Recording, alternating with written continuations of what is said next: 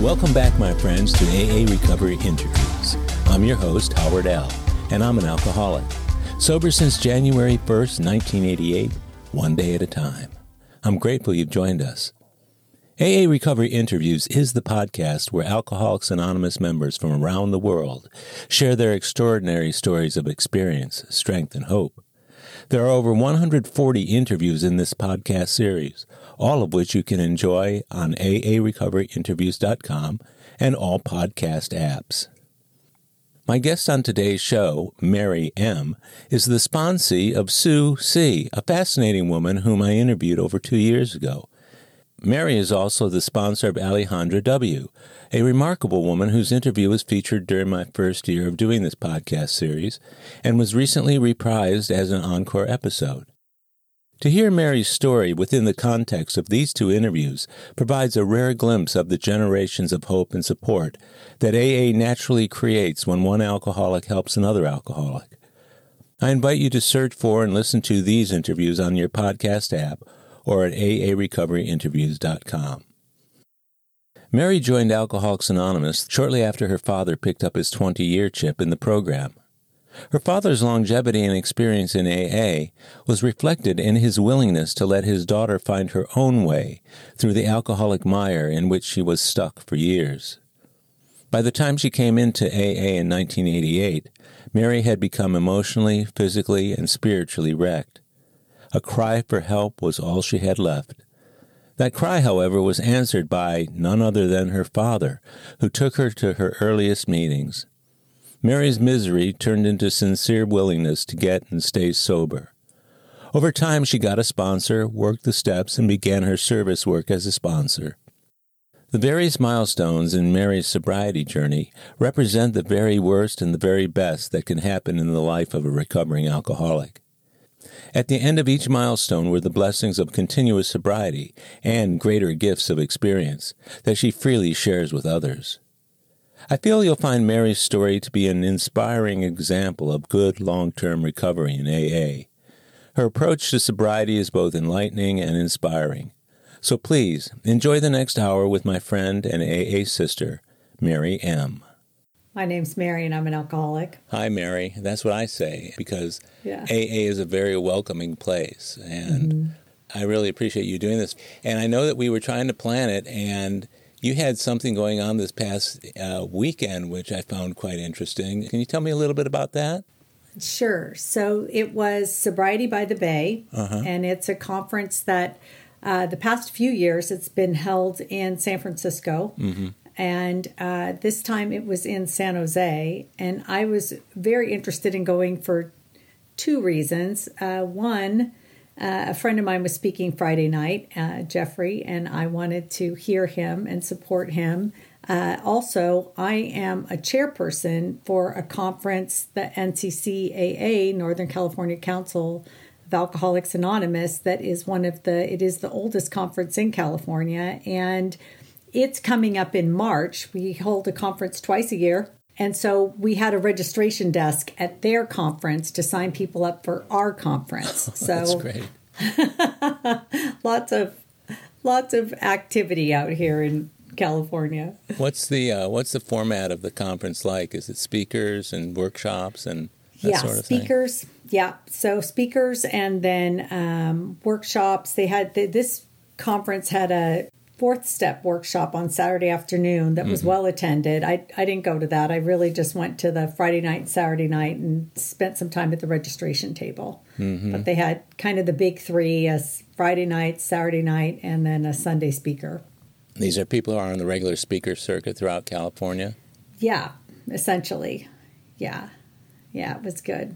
Well, one of the reasons I started doing the podcast just a little over 3 years ago was because I noticed that when I'd go hear speakers, it was pretty common for people to spend the first 85 or 90% of their talk, talking about what it was like and what happened part of their stories, because those are always the juiciest parts, the most interesting to most people. And they reserve 5 to 10 minutes at the end to say, and then I got sober and things have been great.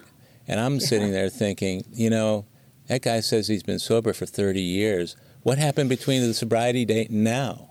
And so that's why I have a tendency more to focus on the what it's been like part of people's story. But now, how long have you been sober, Mary? I've been sober for 35 years. So I got sober in 1988. What was your sobriety date? It's February 29th, 1988. So I actually somebody said to me one time, well, how'd you pick that date? And I said, I don't think you pick your sobriety date. I think it picks you. Oh, my goodness. You just have to hold on to it once you get one, Don't let go. The class of 1988, because there are an awful lot of people who got sober in 88. I feel like that, too. So are you in 88? Yeah, my sobriety date is January 1st. So that's awesome. I just got my 36-year chip. Oh, that's great. I'm right behind you. 2 months. Yeah. I think it's really interesting, and maybe I'm just aware of 88s because it's my year. So you tend to track the people, and maybe every year has just as many people, but it does seem like there was some real stickers in 1988 because we got a whole core group out here. So what was going on in your life in 1988 and let's say 1987 leading up to you getting into AA? Did it just seem to be a good idea one day, or what was the run-up to that date?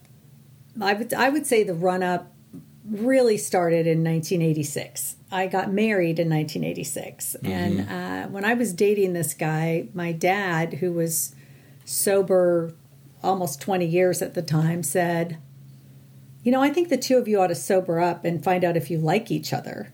The point being, he and I drank a lot together. And so shortly after we got married, he stopped drinking. And he stopped drinking for legal reasons. So the whole time we were dating and engaged, he had this court case going on, but he didn't feel like talking about it ever. So we never did.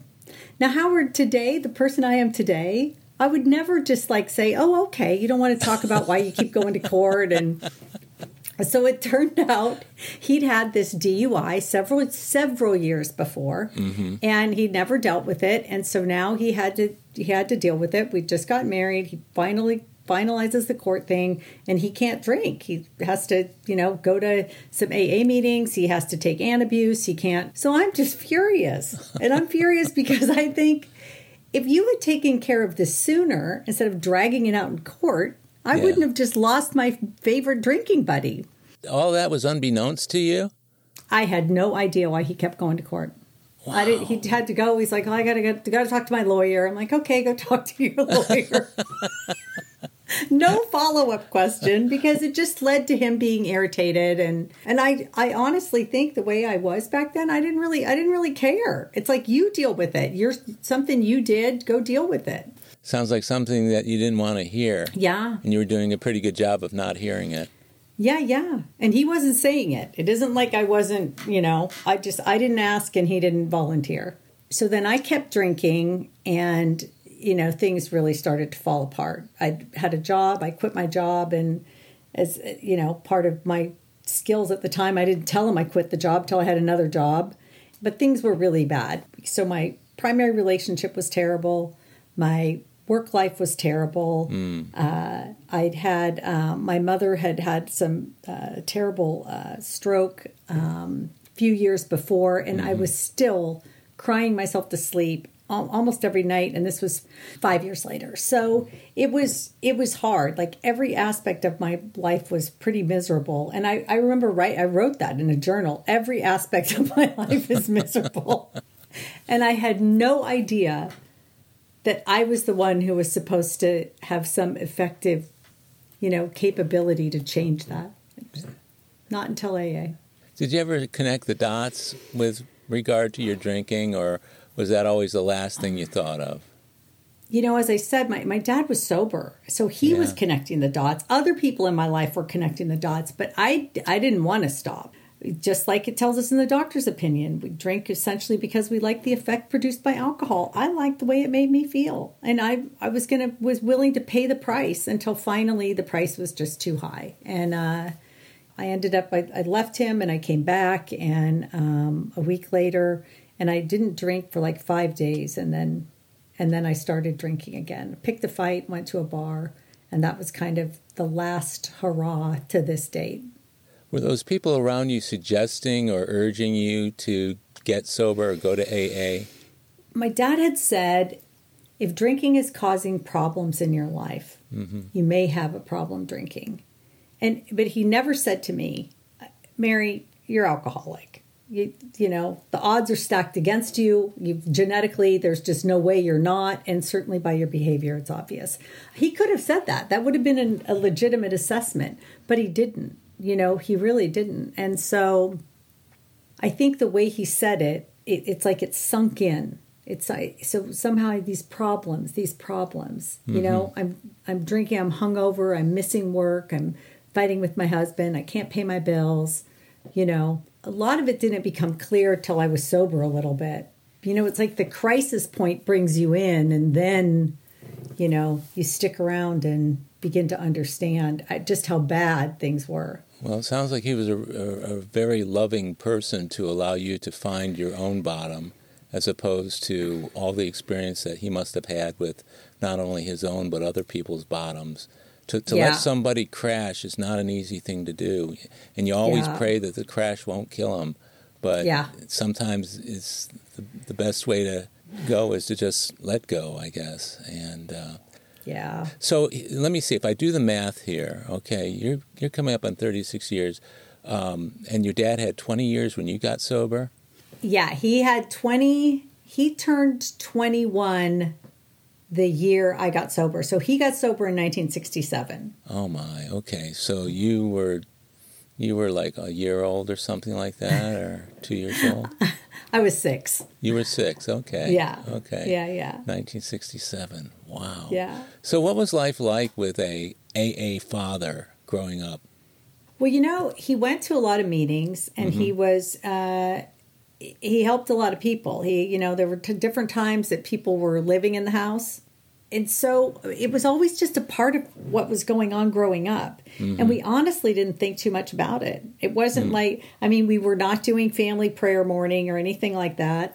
But if he was speaking at a big event, we would go as we got older, like teenagers. And I remember this one time before I'd ever heard him, and my mom, they came home. She'd gone with him to hear him speak. And she came home and she said, "Oh, boy, your dad just did it was such a great talk tonight. He did such a great job." And I was like surprised, because you're a kid and you look up to your parents, hopefully, you know, if you're fortunate enough to have that situation. I'm like, "Well, Mom, isn't he always good?" She goes, "Well, everybody's better sometimes and, you know, not as good other times." And that was like new information to me. So I think looking back, I can have a better assessment of it, but living it was just, you know, it was just kind of the way it was for us. Now, and I was always somewhat obtuse as a child. And so, I have an older sister and a brother who's just a couple of years younger than me, and then a younger sister. She's 8 years younger than I am. And all of them tracked like what nights my dad had meetings and when he was going to be gone and what they could do.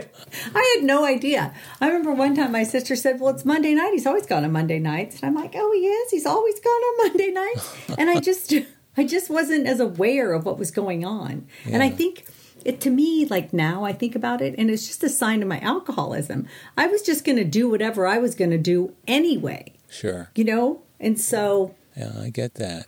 Now, do you have recollection or memories of what life was like around your house before your dad got sober? Yes, but not, they're a little bit hazy. I remember, I used to have nightmares as a kid. And so I remember feeling like I was being chased. And I think that was a result of, you know, just the discord happening in the house. My mom left my dad a couple of times. She left him when she was pregnant with my brother, and we went back to Michigan to my father's families. Then my dad came out and drove everybody home. You know, they reconciled. And then she left him again. It must have been 1960, sometime in 1965. And we moved down to Coronado with my mom, where she had grown up and gone to high school. And she rented a little house there. And but they were trying to put it back together. And then my dad ended up getting sober. They did reconcile in like 1968.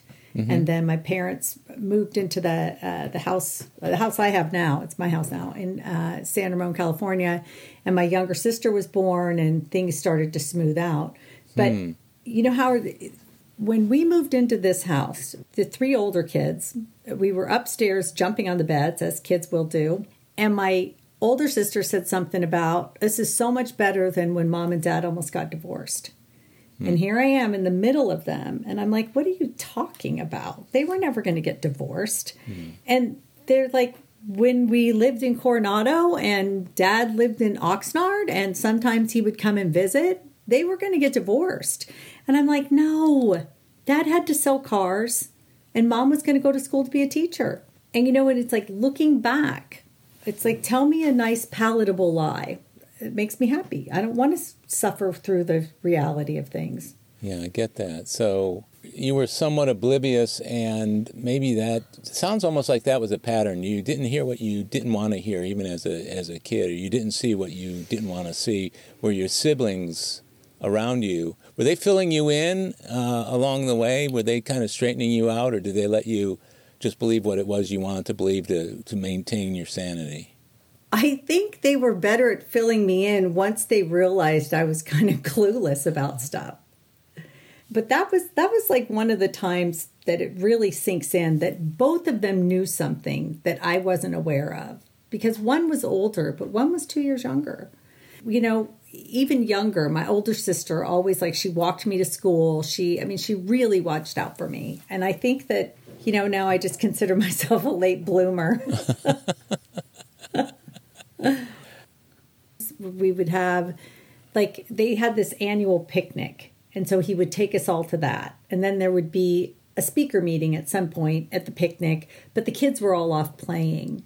So, I have friends who have brought their own children into meetings as they grew up because, and this one friend of mine said, she goes, you know what? I took my daughter to the bar.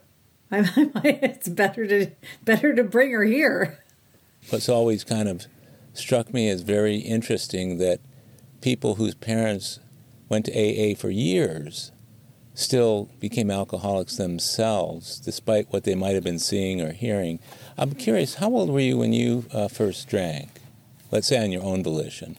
On my own volition, when I graduated from 8th grade, I remember we went to a friend's house and we stole these little cans of beer from her dad's garage refrigerator that was full of little cans of beer. And we drank those. And so, we didn't have enough to really get ourselves into trouble. I had another time, probably around 14, and went out of town with family friends who were AA friends of my dad's. Mm-hmm. And they took me up with them up to the Arnold, this little mountain town, and it was a family wedding. And that was my first encounter with champagne. And I got humiliatingly, embarrassingly drunk. And, no one really said or did anything about it. I don't remember getting in trouble. I don't remember them telling my parents, nothing. And then I didn't really drink again. We didn't have really access to it. And it's like the bug did not get activated by either of those times. Well, with him being in the program, I would assume that there wasn't alcohol readily to be had around your home, or did they keep alcohol for guests? They didn't keep alcohol. My mom didn't drink at all for many years after my dad quit drinking. Mm-hmm. And then it must have been sometime in the mid-70s that she started. There would be a bottle of wine in the house or, something, but there was never like a fully stocked bar, different kinds of alcohol. And there was never like beer in the refrigerator or anything like that. If alcohol came into the house for a party or something, it was consumed. And then it was, not available again for a while. So it wasn't easy for you to get booze when you were a kid. What was high school like? Yeah, for sure. But it wasn't until between my junior and senior year. And my junior year, I was 15, and I had a couple of things not fall my way. Mm-hmm. And, a guy broke up with me. There was another big disappointment. And I just got depressed, and I just really didn't function. And I remember like talking to my mom about it and saying, Mom, what's wrong? Am I always going to feel like this? What's going on? And she said, this is going to lift, Mary. You're just sad right now, but this is going to lift. And, now I think, why didn't she take me to somebody? I mean, honestly, she should have known, right? I didn't function. I really barely functioned at all. My friends would come over and they'd say, hey, Mary, you didn't go to school today. Are you going to go to school tomorrow? And I'd say, well, I'm going to try. And I was just, now I know that it was a situational depression. I was just moping about. And so that summer between junior and senior year, my friends, they're like, hey, there's a party. And they came and picked me up and off we went. And that, those keg parties, that alcohol relieved me of the bondage of self. It broke down that wall between me and other people, and I was functioning again. So that was a seminal time in your life, wasn't it? Yeah. Yeah, it worked. Summer. Yeah. But, most people start to drink 13, 14, and those who get through high school without doing it barely get through. So it sounds to me like yours was in the last year of your schooling. Yeah. And I still barely got through because I didn't have any units from the back half of my junior year, So, yeah. That's the thing, It's like sometimes people say, if you come into Alcoholics Anonymous and you can't get people can't get the God thing or something. They'll say God will chase you out of AA. And I'm like, booze kicked my ass. There was no way that, that I wasn't going to try to follow these directions because I did not want to keep feeling the way I was feeling. Now, it sounds to me like there might have been some other things going on that you were trying to deal with by using alcohol. Did you have any of those kind of issues that kind of framing your alcoholism? I think I know that I had that one depression, and I know I hit another one in sobriety, but I've always had anxiety and never knew what it was. I get super anxious about whatever's going on, and it was. I think that's why I was attracted to the man. I was attracted to the reason I married the man, because he made me feel safe. And booze did its trick for the anxiety, I would assume. Booze, oh yeah. It just took it away. But then what happened is, I remember that last year of my drinking, and I didn't know that's what it was, but I had a couple of really significant panic attacks. Like I was driving the car one time and I had to pull over and like breathe deeply for a few minutes and then start driving again. And I remember thinking, what's going on? I'm losing my mind. But now I know that it was just the anxiety that's caused when the booze is trying to come back up out of my system, I haven't ever been diagnosed with anything. So I haven't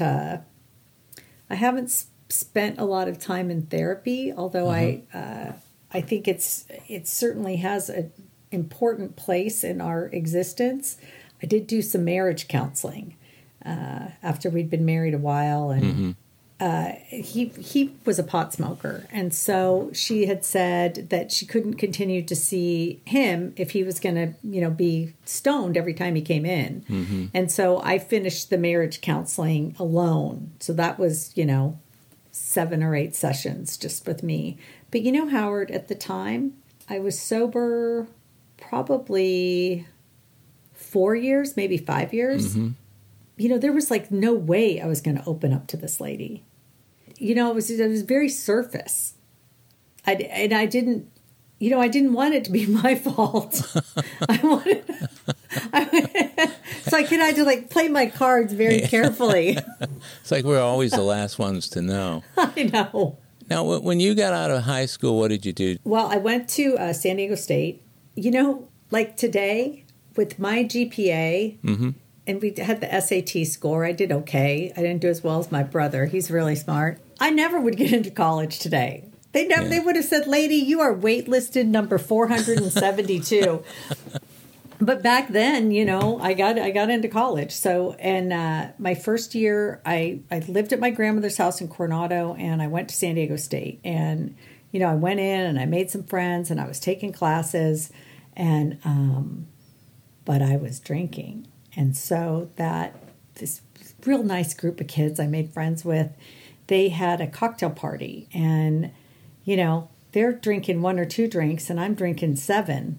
Finally, school starts in September, and we were going to this big winter ball in December, and have this cocktail party, and I get sick on the way there, and they have to drop me off at my grandmother's house. I didn't even make it to the party. Oh, no. And I know they didn't want to be friends with me after that. They just flat said, "We don't want to hang out with you. The way you drink is not the same way we drink, and it's not fun for us." So you made friends with the wrong crowd, is what I would say. Yes, I did. And then the next semester, I found a friend who partied like I did, and that next semester, I just had an emotional breakdown. And I remember my brother and my mom came down to visit, and they told me this years later. They were driving home, and my brother, who I think I was 18, and he would have been 16, and he said to my mom, "I'm really worried about Mary. I've never seen her like this. She's never been like this." It was the emotional piece. He was worried about the emotional piece, and I was such an emotional creature. If things were going well, I was okay, and so I came back home after that first year of college away. And then I went to a local college, and, things were okay. Things would be going okay. But then, I remember this one time, this boyfriend broke up with me, and I got a D in that class because I couldn't show up for the final because he was in the class. And that's just how I made decisions. Did your drinking escalate during that time? Yeah, it did. It definitely did. What kind of consequences did you have from that, besides leaving school?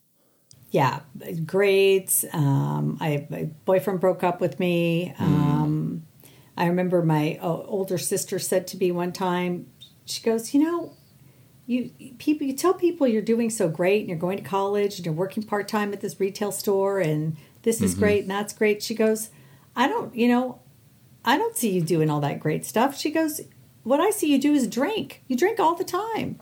And she said, and Mom writes your papers. Which she did. So the consequences weren't severe until around that same time I ended up getting a DUI. I was at a party at a friend's house. We ran out of beer. I went with another friend to go get more alcohol, and this one guy came out and he said, he begged me not to go. He's like, "Mary, you're drunk enough." I'm like, what does that mean? I never even heard of drunk enough. What are you talking about? I know. And off I went, and coming back, I crashed into a parked car and got hauled in. Were you injured? No one was hurt. No one was hurt. I was in a residential, and so I was apparently not speeding. The only smart thing we did was ditch the case of beer in the bushes, and then off here came the police and hauled me off. And then a couple years later, I got another one. So, What are the laws like in California with regard to DUI at that time? At that time, they were much more lenient. The first one, because I guess by the time they took it, my blood alcohol wasn't high. And so, and my dad got involved and got a good lawyer, and they reduced it to a wet reckless. And then a couple of years later, I got the second one, and I had to go to some DUI classes, and I had a fine. They did pull my license, but I went in for a hearing, and I got my license back right away. So today, none of that would happen. They run about $10,000 between your lawyer and your fines.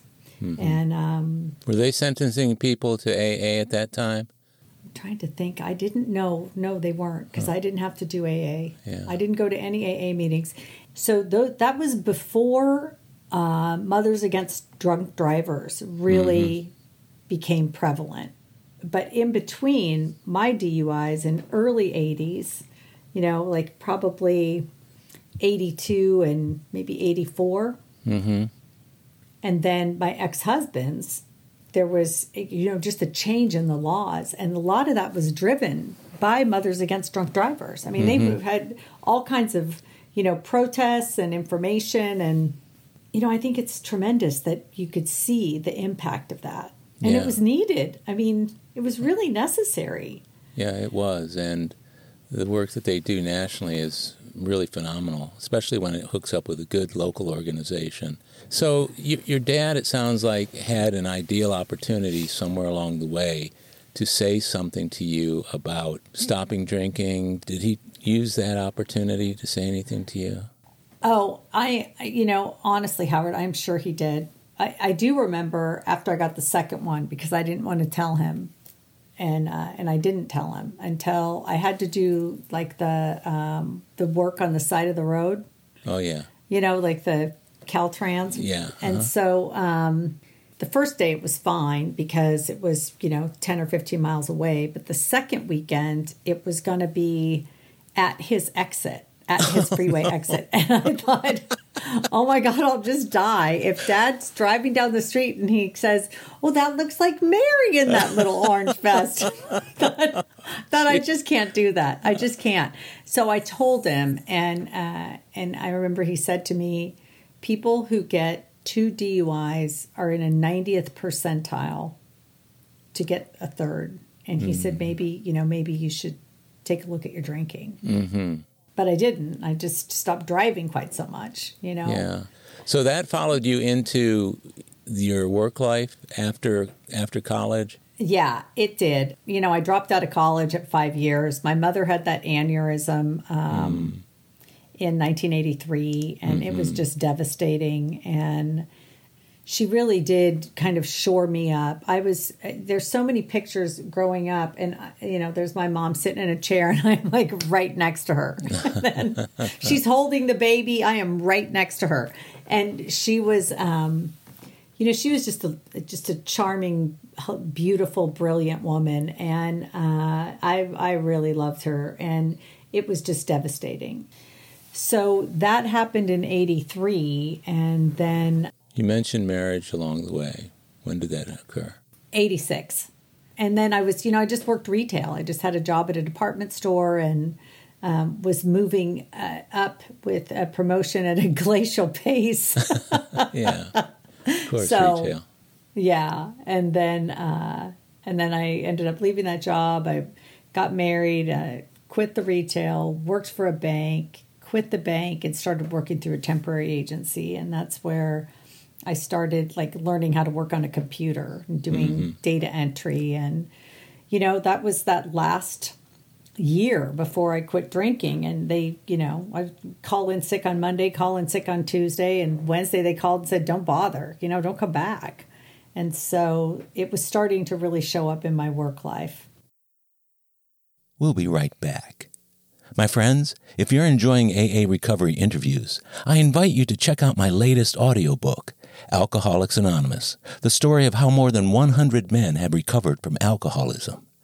This is the word-for-word, cover-to-cover reading of the first edition of the Big Book, published in 1939. It's a relaxing yet meaningful and engaging way to listen to the Big Book anytime, any place. Have a free listen at Audible, iTunes, or Amazon. While you're there, search for my other audiobook, Lost Stories of the Big Book, 30 original stories from the first and or second editions missing from the third and fourth editions of Alcoholics Anonymous. It's also available from Amazon as a Kindle book or in paperback if you'd like to read along. You're going to love it. And we're back. Did you try getting sober before you went to AA, or did you try AA and slip a few times, or did you get it the first time around? I did it like jokingly. Like this one friend of mine that I really drank heavily with, she and I would say, okay, that's it. We got to go on the wagon. We got to go on the wagon. And so, so we wouldn't drink for a couple of days, and then we'd look at each other and we go, let's jump off the wagon. We're jumping off. And then off we'd go again on another tear.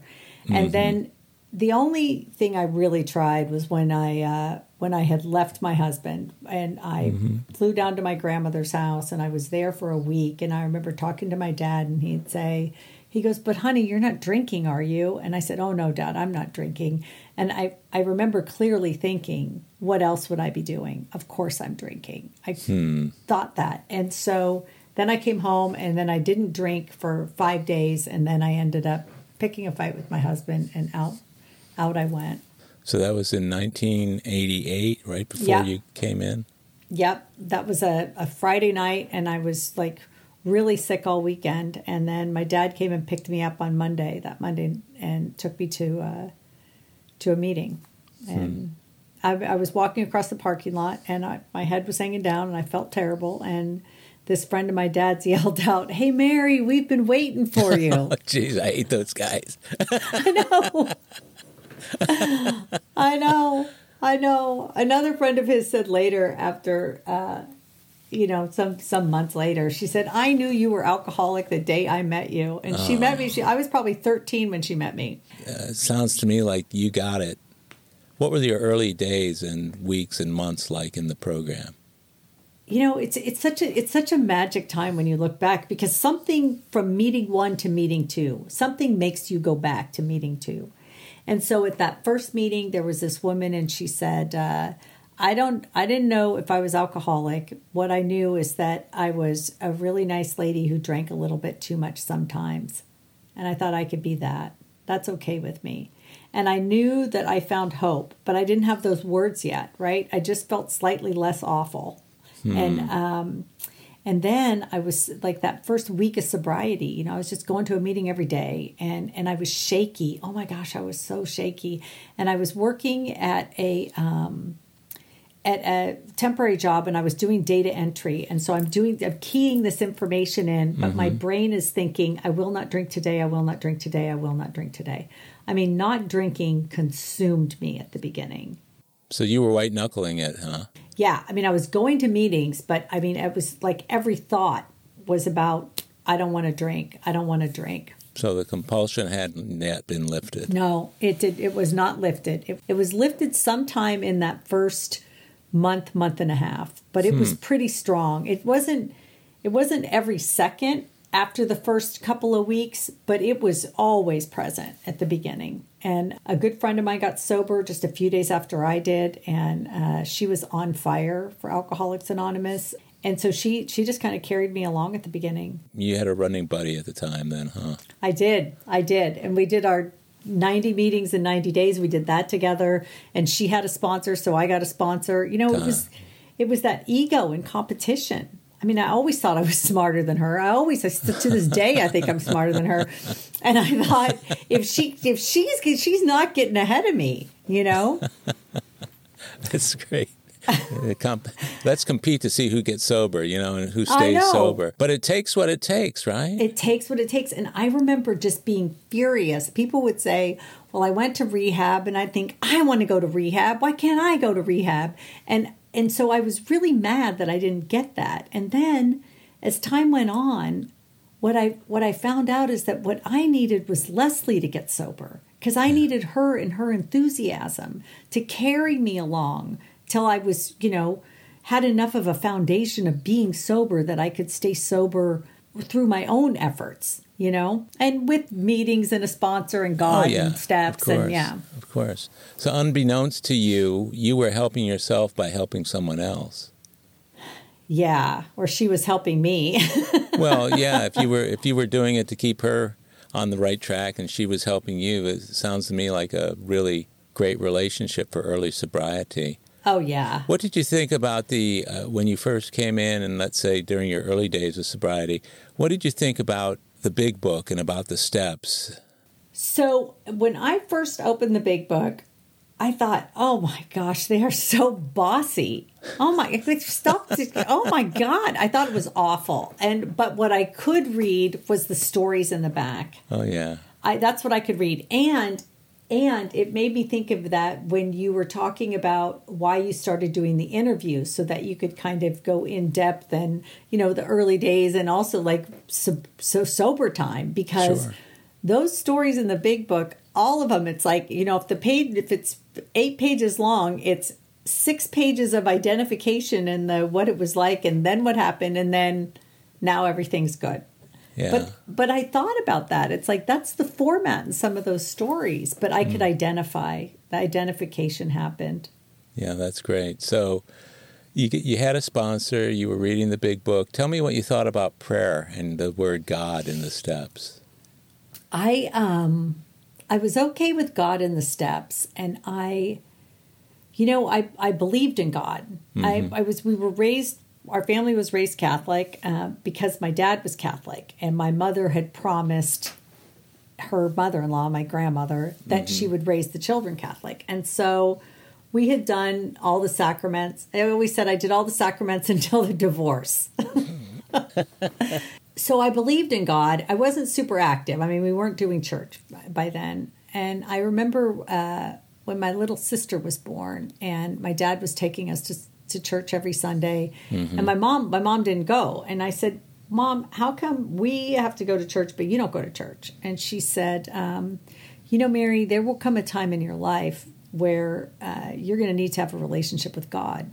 And this is what's going to help you have a foundation for that. Wow. Which I thought was really interesting, because as time went on, my mom, we come to find out my mom didn't really believe in God.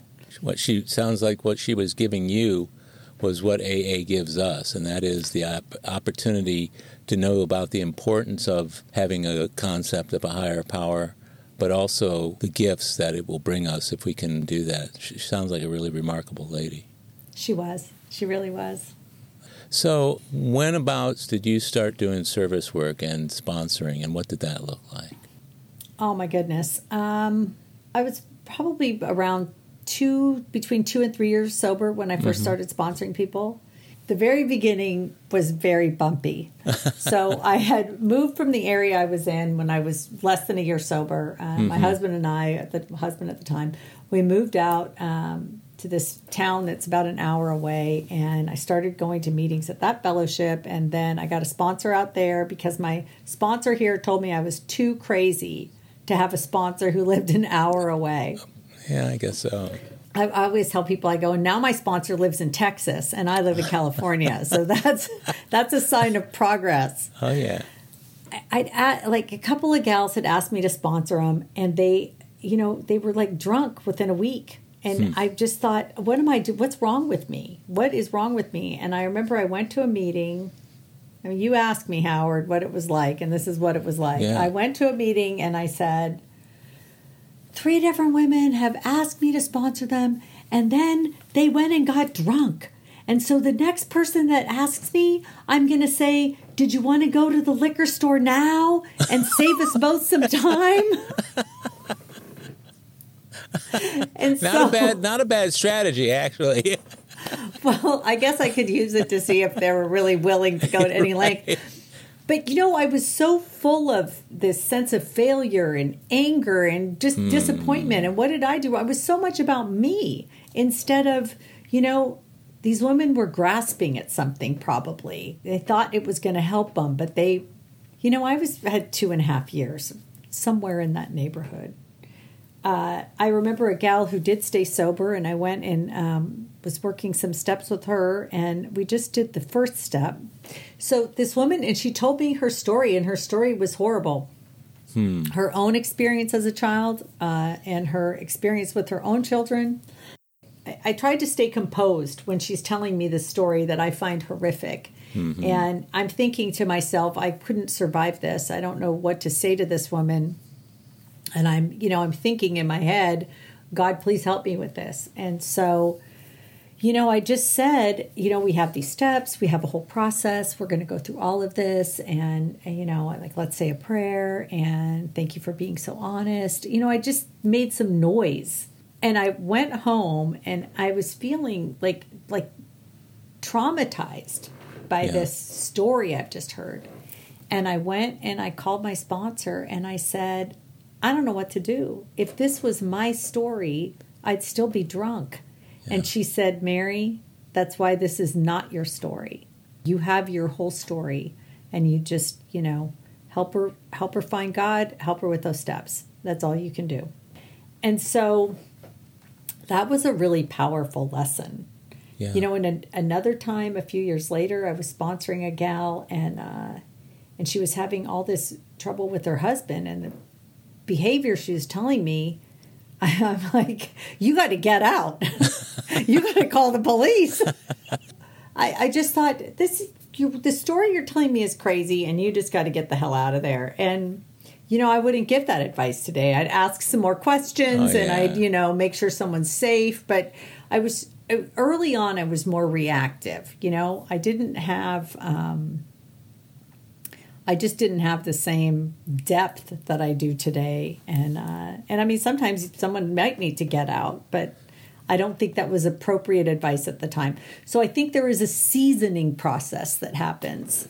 Oh, yeah. Did anybody, when you went in after those first attempts to sponsor people and it didn't work, did anyone ask you the question, did you stay sober through that? My sponsor did. God bless her. Then you hear sometime, my sponsoring is 100% effective. Oh, really? Everybody stays sober? No, but I've stayed sober. To me, sponsorship is one of the great gifts of the program. How do you feel about it in general?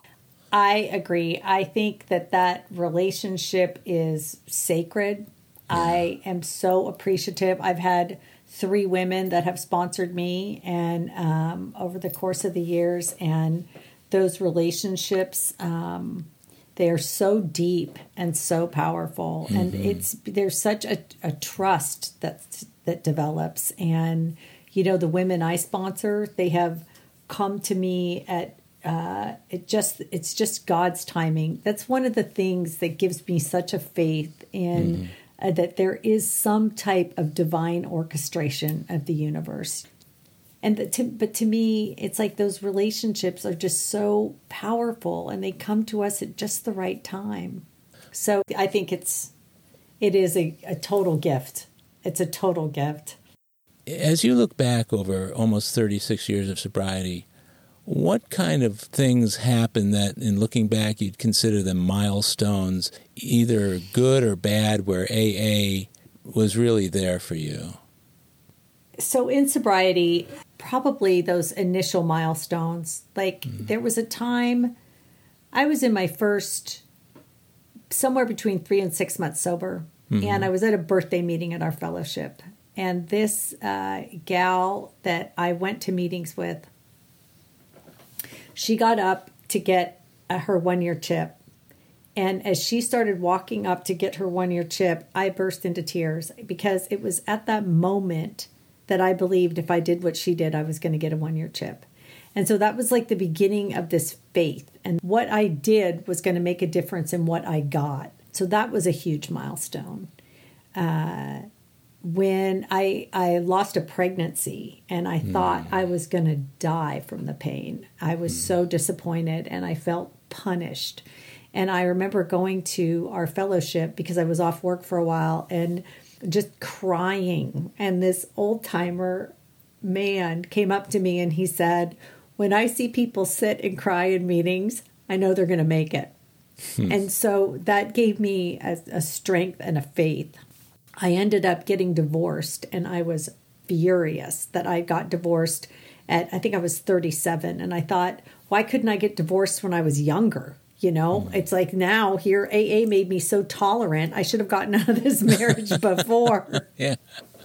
And, and I just had to keep coming to meetings, even though I was mad at God, I just had to keep coming. And, after a little bit of time, I ended up going back to school. And I went back to school because this guy who I went to meetings with said, Mary, I'm finishing this degree. I'm in this program. And if I can do this, you can do this. And I thought to myself, that's true. If he could do this, I could do this. Oh, yeah. And so, so then Alcoholics Anonymous taught me to take the action. So I made a phone call to this school and I ended up getting into this program. And so that was a huge milestone from that Alcoholics Anonymous taught me, and it was a milestone in my life. And so I ended up finishing college, and then I ended up going on and getting a master's degree. And, this is from somebody who had to drop a class if her boyfriend broke up. And so it's this huge shift. Early on in sobriety, my dad had this really big cancer operation. And, I went to work every day, and I went to see him, and I brought groceries into the house, and I cooked some dinner, and I was helpful, but I didn't fall apart. And before Alcoholics Anonymous, when my mom got sick, I just fell apart. So those to me are the milestones. Another thing, when I first came out to Houston in 2012, there was a job opportunity there. And this is really kind of funny, Howard, because I worked for a big company, a big oil company, of course, Houston, and they have like an upstream division and a downstream division. And they also have midstream. And I worked like central IT projects, but these two divisions couldn't agree on a candidate. But because of the traditions, because of thinking about unity and looking for a minority opinion and being able to listen to both sides and be able to articulate those things in questions, I ended up being the successful candidate. And that's how I got out to Houston. So that was a milestone. And I was there from 2012 to 2018. I did a lot of women's meetings. The sponsor I had was out here, and she told me, Mary, you are going to be new in town. You do not want to be new in sobriety. You go find those women's meetings, and you go find some friends. And so that's what I did. And then I ended up finding Sue, who you also interviewed, because she's my sponsor now. Yeah, she's just amazing. And her husband, Dale, they're just the salt of the earth. And I went to some of my earliest meetings with her at a hospital that they ended up tearing down to put up condos. And the Rosewood, I don't know if you remember the Rosewood meeting. Yes, because I was so confused, because I would go to the Rosewood meeting at that church that isn't Rosewood, but they call it Rosewood. That was the original hospital where AAs and Al-Anons would walk in, and the AAs would go to the right, and the Al-Anons would go to the left. So you had gotten sober in California, but you came to Texas. What did you notice, and what similarities or differences, how did you react to the differences and similarities in the program from location to location? Yeah, one of the big differences is the way we chair meetings out in California. So it's like people spend 15 to 20 minutes telling their story, and then they pick a topic. Okay, now let's talk about resentment.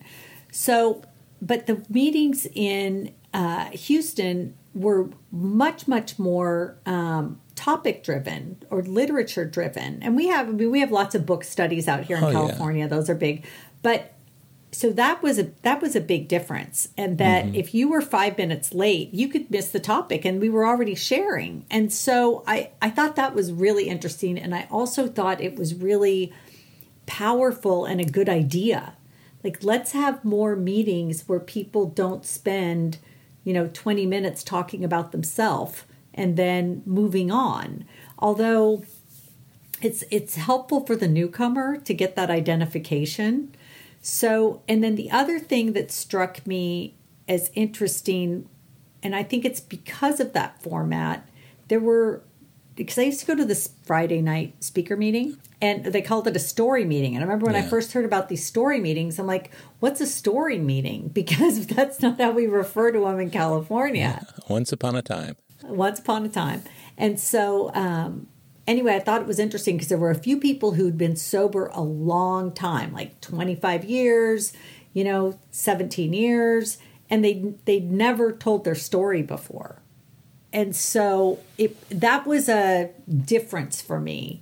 And then the other thing that really struck me was the clubs, and that the clubs being closed. Do you notice a big difference between the mixed and the women-only meetings? I do in a way. I think women share more freely. And it isn't that we're talking about our sordid past. I just think we're more comfortable sharing our vulnerabilities. So I think that's one of the differences. I mean, I'm a huge proponent of mixed meetings. We've got a situation going on right now in my home group out here in that we seem to be significantly weighted towards women, and which is great, but it's probably 80-20. And I think that is indicative of something. I'm not sure what yet, but we also have a lot of men right in this area that do several men's meetings, and these men's meetings have kind of taken off, and they're huge, which is great, because it's the same thing with the women's meetings. But I don't think we should be all in one or all in the other. I agree. I mean, it's just been my experience. We're trying to learn how to stay sober in the world. And we can't just put ourselves in a bubble and have the same richness of opportunity to work these principles in all our affairs. And I found that I did that in Houston. I realized that I was at 3 different women's meetings a week. And I thought, okay, you gotta fold one out and, at least pull in one mixed meeting. And so I did. Well, that's a good thing to do. I think early on, my sponsor would be in those meetings with me, and he said one day, you need to start going to men's meetings. He actually had me going to men's meetings exclusively for a while, because he said, listen, Howard, it's clear to me that you get a little bit too distracted and with the idea of what are you going to say, how's it going to play with the gals in the room. And here I was married too, but never really being able to say what you need to say. For a while, I went to nothing but men's meetings, and then I went back to the mixed meetings, and I thought, who are these women? What are these women doing here? Well, it sounds to me like your 35, almost 36 years of sobriety have been just marvelous as compared to the life before. And I'm so glad that you have expounded on everything the way you did, because I think it tells the whole story. And it's the way that it will influence others in any period of sobriety, or if they're not sober, will influence and maybe inspire them to know that beyond just sobriety, there's a whole life of enrichment and happiness to be found in the rooms, and sadness and other things too. But right. I love the way you described your program. That's great. Yeah. What do they say? Life is in session, right? Life is in session. It certainly is. Well, Mary, I want to thank you again for doing this. And as I like to tell all my guests, I love you because that's what we are in AA. I mean, it's all about unconditional everything. And I'm so glad that you did this. I think it will touch a few people out there. I'm grateful that I had the chance to go to meetings with you and not know it for all those years.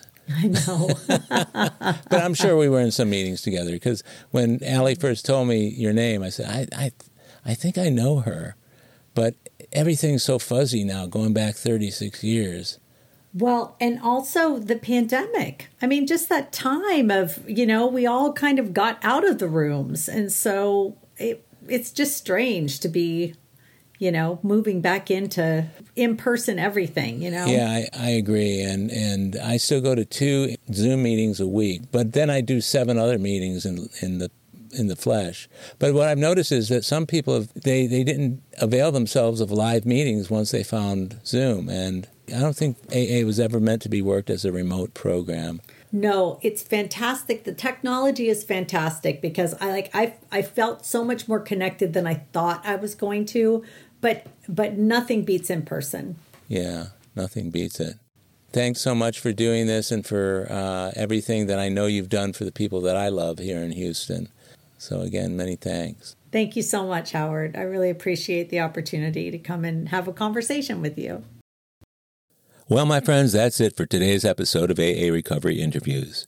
I want to thank my guest, Mary M., for sharing her story with us, and thank you for tuning in.